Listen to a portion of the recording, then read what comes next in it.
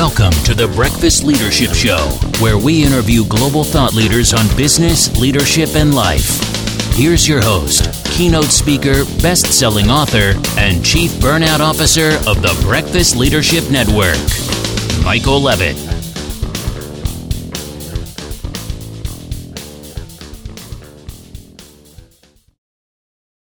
Welcome back. I've got Brady Helkin on the line. Brady, how are you today?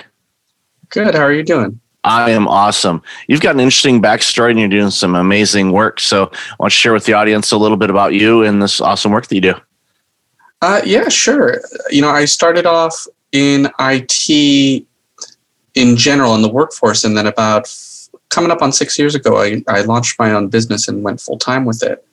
And I've been working on scaling that, but I've also, during the pandemic, been building up a second business around teaching other IT people how to have good personal skills, interpersonal skills, good bedside manner, if you want to call it that, right? So there's a lot of IT professionals that get very technical and know their craft very well, but they drop the ball quite often on making sure that who they're talking to understands what they're trying to say. Yeah, it's meeting them where they are. And I used to work in IT many, many years ago. And my original career was, I was a grocery store clerk. So working with customers all the time. So that gave me, I want to say, an unfair advantage before I went into IT because I already had the customer service down. So it was a case of dealing with the IT. And then, my organizations that I worked for, recognized pretty quickly that I was really good at customer service, which tended to gravitate me more towards the client-facing side of things, even though I would have been, happy to work more back in the server rooms and work in server racks and deployment. And I did that too. But I always ended up being the ones either facing the internal support or external support. And it's definitely a skill that doesn't normally go with when you're learning a particular trade or technique. The customer service side of things, not just IT, but I've seen it in healthcare, in other industries as well, is lacking. So the fact that you recognize this as a gap and an opportunity to guide IT professionals to learn some of those customer service skills, to be able, again, to speak the language where people can understand is going to prove quite successful for those individuals. Yeah, it's interesting you mentioned the grocery store clerk. That's much the same reason why I ended up coming into the industry at an advantage as well, because I got into IT, but it was not my initial job. Like before that, I worked at Chevron. I worked in various food service places and stuff like that. So yeah, it's a good point. There's a lot of people that get into the IT industry that don't have the customer service experience going into it. So they learn the technical without learning how to communicate with somebody else. And that can be really problematic as far as getting the client to understand, okay, this is why we're doing this, or this is why this is a good idea for your organization to deploy this particular platform or solution. And sometimes that I think it could limit, the types of success that IT people would have if they're not able to, again, communicate in a way that the customer is going to understand. Well, and there's more to it also than just making sure that we're understood, right? I call them soft skills, interpersonal skills, because there's also the idea that if there's something that's not working and you got an end user or you have a client that's frustrated and upset and not sure what to do about it, they're not mad at you usually, right, going into that, but they don't know what's going on. And a lot of IT people will think of it as a technical problem. They'll come in and fix the technical problem and not take a break to acknowledge the empathy, to acknowledge the emotion that person's going through, to let them be heard. And what happens, particularly when IT professionals get more into triage mode and things pile up on them really quick, like say a server goes down in a larger network and you're going around trying to fight every last little tiny fire that comes out of that one root issue happening. You're frustrated yourself as an IT professional. You're running around trying to really quickly get things done. And you have end users going, what's going on? And you're like, I don't know yet. And you have to take that moment to breathe, because when you have that kind of reaction coming from your own level of frustration or your own level of panic or whatever it is going on your side, you end up building up a culture where the end users or the clients go, I don't want to talk to the IT person. They're never in a good mood. The IT person is just going to yell at me, right? And you build that up over time, and then you wonder why nobody likes talking to you and why you have that coming up in your performance review. So it's a very small build up over time of not recognizing that gap, of not recognizing that empathy is really important. Taking a break to make sure that they feel heard and that you actually care that they're down, right? Because you care that they're down, you want to fix it, but they don't necessarily know that.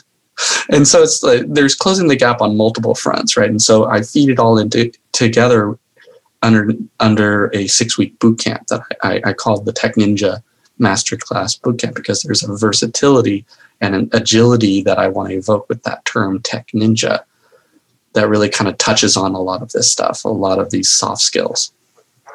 I love that you mentioned empathy, because you've got two sides of the fence here. You've got the IT professional that is frustrated because the system is down, and you've got the end user that is frustrated because the system is down. And it's coming from two different ways. The end user doesn't really understand, for the most part. I mean, not across the board, but for most people, they don't understand the intricacies of how everything is working in an IT type of thing. They don't understand switches and routers and network cables, and okay, one of the ports on the switch isn't lit up. Okay, where's that? It always ends up being the CEO's port for some reason. It always fails. I don't know why, but it just seems to be that way. So it's like, okay, yeah, we're going to spend thousands of dollars to get a new switch because this particular port for this particular drop that goes to the CEO's office drops all the time. And well, he's or she's the big boss, so get that fixed. But the empathy. And even in the situation where you're the IT professional and you're upset because you were going to be working on something else, and all of a sudden you're putting out this fire. And, I'm using fire term loosely, but it's an urgent situation, and you're trying to get everything up because, as we've all become accustomed to as end users of everything, we're used to things being up, with technology and smartphones and wireless connectivity and everything everywhere. We get frustrated when things are down because typically they're always up. Now, in the early days of internet and all that stuff, websites would be down and networks, okay, we're down for a little bit. Everybody'd be like, okay, I'm going to go grab a cup of coffee. But now we're so used to it being up all the time that when there is an issue, everybody's like, what's going on? Why is this doing this? And being able to relate to them, speaking English, as I like to say, or, it doesn't matter what language you natively speak, but not tech talk. It's like, okay, right now, one of our connections with our equipment is not communicating properly with another piece of equipment, which is causing this particular outage. We're trying to isolate exactly where that is so we can fix it, because there's 96 different connections. So we have to look through and verify that they're all working properly to figure out which one that is. And that's one of the things that I did. I tried to get it to a level and compare it to something where they would at least comprehend it a little bit. And then that way it also shared with them. It's like, we've got 96 different doors to open to figure out which one it is. Because we look at the switch and all the lights are on and they're all blinking. And like, all right. And we can pull up the laptop and connect to it and see, okay, where's the error? And we can narrow it down pretty quickly now. But if you don't have that equipment ready or set up properly, then you're basically a detective and you're, looking around trying to find whatever all those connections are. But to relay it to the end user in a way that they would at least get an understanding of, this is going to take a little bit because we're trying to isolate where it is, it eases it up. And because sometimes when people are upset, they think that you as the IT person decided, let's just break this so we can cause a lot of havoc. That's never been the case of anybody ever. We don't want it. We want it to be running so we can do research or work on the other stuff that we normally like to work on. Troubleshooting, while invigorating, it's not something that most people in IT really want to spend a lot of time on. They want it just to work. And when it works, then we're doing our job. And I think that's, relaying that message to the end user is critical. And I think the approach that you and your team rolls out as far as being able to communicate in a way where people are going to understand, I think is going to go a long way. Yeah. And then there's the responsiveness too, right? Another thing that from my first business, I run an IT services company as my first business, and we get a lot of clients that come to us from other IT companies, and the single most common thing that is a frustration for them is that it takes a really long time to hear back. They'll send in a request and they won't hear back for days, weeks sometimes. And some of that, there's other things going on in the hood, but if we look at it from like the communication, the soft skills standpoint, there's quite a few things that clients or end users will ask an IT person, right? To go, how do I do this? Or what would be your suggestion or recommendation to do this or that or the other thing? And you go, okay, great. Well, I need to research that.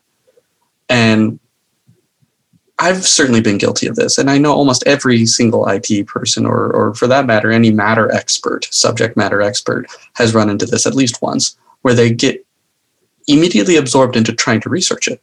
And then time gets away from them. And then 3 days later, you realize, oh my God, I never responded to that person to let them.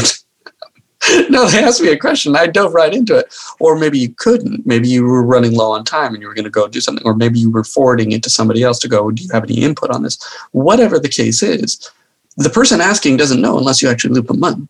And it's such an easy thing for us to do, and we don't think about it. And it's not that it's a technical thing of just remembering to remind them. There's something deeper than that. And that hints at a lot of the depths that I go into, which is there's a psychology involved. There's a value system involved that if we are chronically not updating people when they ask us questions until much later, there is a chronic situation where they are out of sight, they are out of mind, they are not high enough in the priority list fundamentally for you, as the service provider, because you got other things going on, they're going to wait.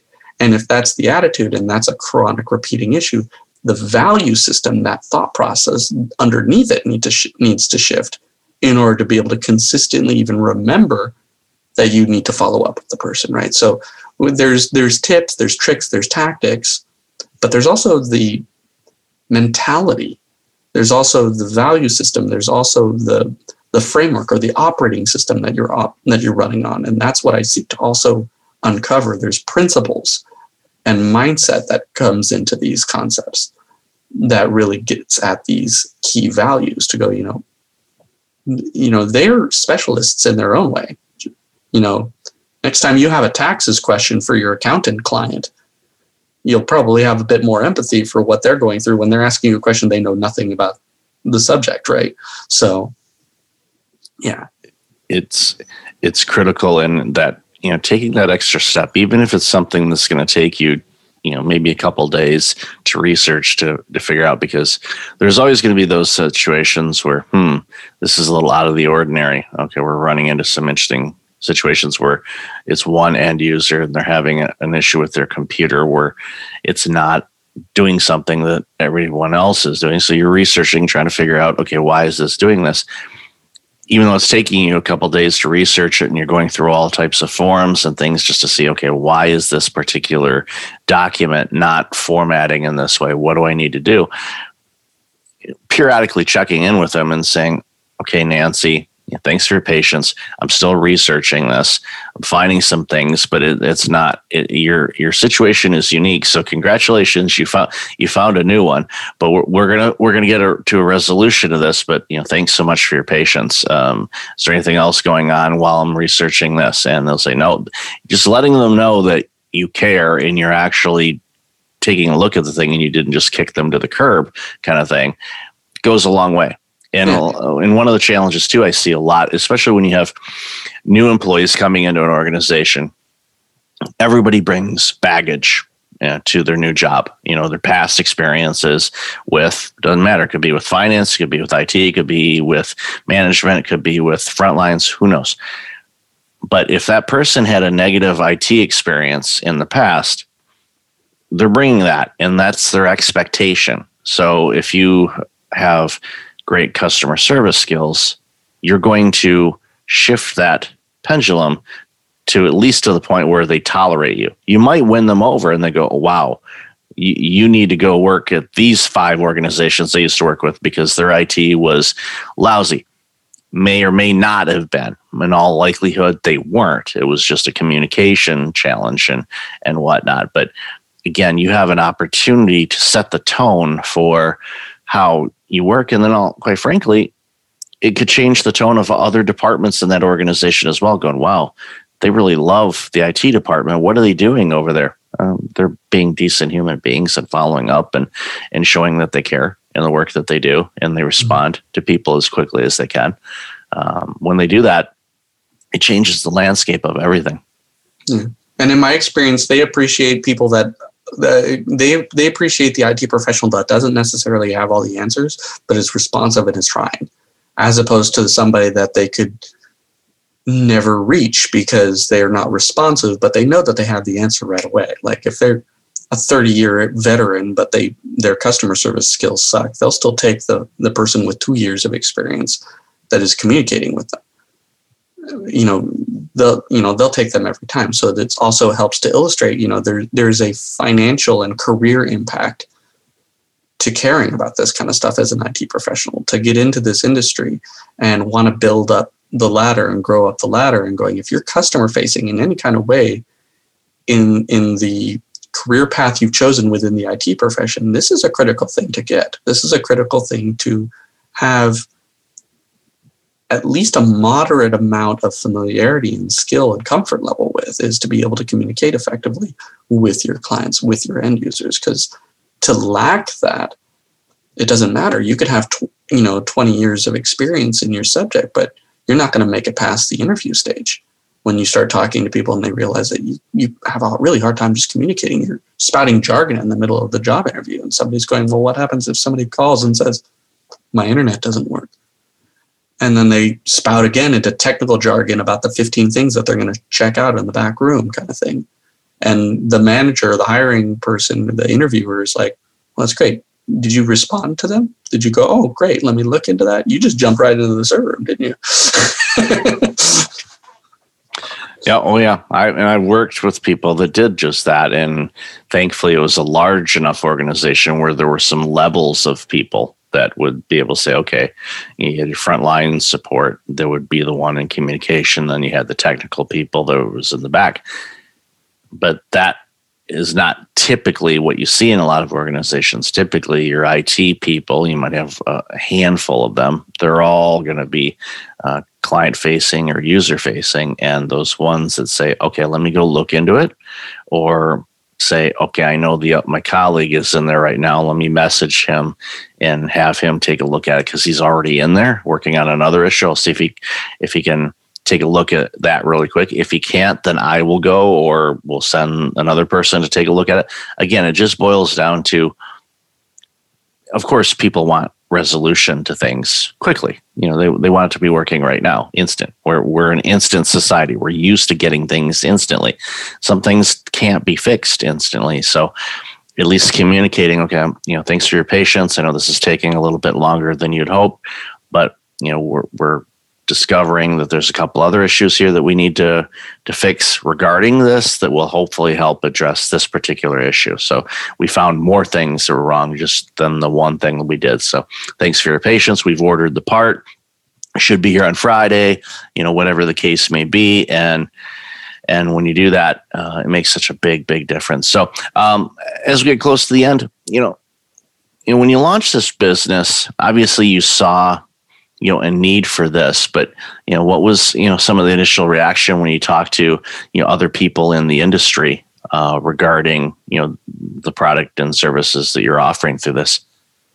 It was interesting. It was a bit of a mixed bag. You had people that were going, oh wow, this is a really cool idea, when they got what I was doing, and then you had people that thought I was just doing tips and tricks, and then that was kind of like, well, I train that up with my staff, and that's not a problem. So I got a little bit of a mixed bag, but more often than not, the ones that recognize the same industry problem that I do, which is that it's so common, realized that I was talking to that audience.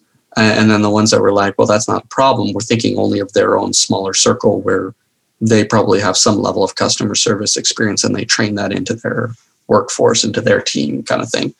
And so, it's interesting. It's very strongly aligned on self-identifying whether or not that's a challenge for you, right? So there's two main archetypes that I've identified that are potential candidates for this kind of boot camp, right? One is somebody getting into the industry and they want to make sure that they're growing correctly, because somebody that's thinking ahead knows that they're going to get really used to how they progress through their career. They're going to get baked into certain kind of mindsets of this is how things are done. They've seen that when they talk to the previous generation and talk to potential mentors and stuff like that. And so they want to make sure that they're doing everything they can to help them get through their career. It's the kind of person that'll bother to interview somebody still nowadays, right? That's a good candidate. And then the other candidate is somebody that is a veteran. They have been around for 10, 20, 30 years, and they're running into some kind of consistent difficulty, either getting a job or getting a promotion. Something about the performance review, the person giving the performance review can't seem to explain it terribly well, other than they need to work on their people skills, or they're just having a problem with communication. And there's frustration there because they can Google that all day long, but they don't know what they're looking for, right? So that second archetype is another good person, because to realize that just somewhere in the overall mixture, they're very technical, but they're not very people-centric, and they want to fix it. That's the other archetype. No, it's great. And I'm thankful that you're out there helping IT professionals improve on their skill set that's going to make them more well-rounded, which will help them in promotion opportunities and growth, and even launching their own business if they choose to, or scale up to executive levels. I know a CEO of a major healthcare system just outside of Toronto, Ontario. He's an IT person. He started off in IT, worked in the server room, customer service. He's now the chief executive officer of a multi-billion-dollar healthcare entity. He's got an IT background. Yes, he's got healthcare a little bit too, but he's not a clinician. But he's led two different healthcare systems in the time that I've known him, which is going on 15 years. And I look at it, it's like, okay, they give you an idea if you're watching this and you're in IT. It's like, I could be a CEO of a huge healthcare entity. Of course you can. But work on the customer service skills, because that's one of the areas that he excels in, and communication and being able to do the things that he's been able to do. So Brady, I've loved this conversation today. Where can people find out more about you and this amazing work that you're doing? They can find me on LinkedIn as Brady Helkin. They can also go to our website, Infinitech, INFINITECH.ninja. Awesome. And I'll definitely have that in the show notes. So Brady, thanks again for all this amazing work you're doing. And thank you for being on the show. My pleasure. Thank you for having me, Michael. Thanks for listening to the Breakfast Leadership Show, part of the Breakfast Leadership Network. Visit breakfastleadership.com for tips on empowering your business and your life.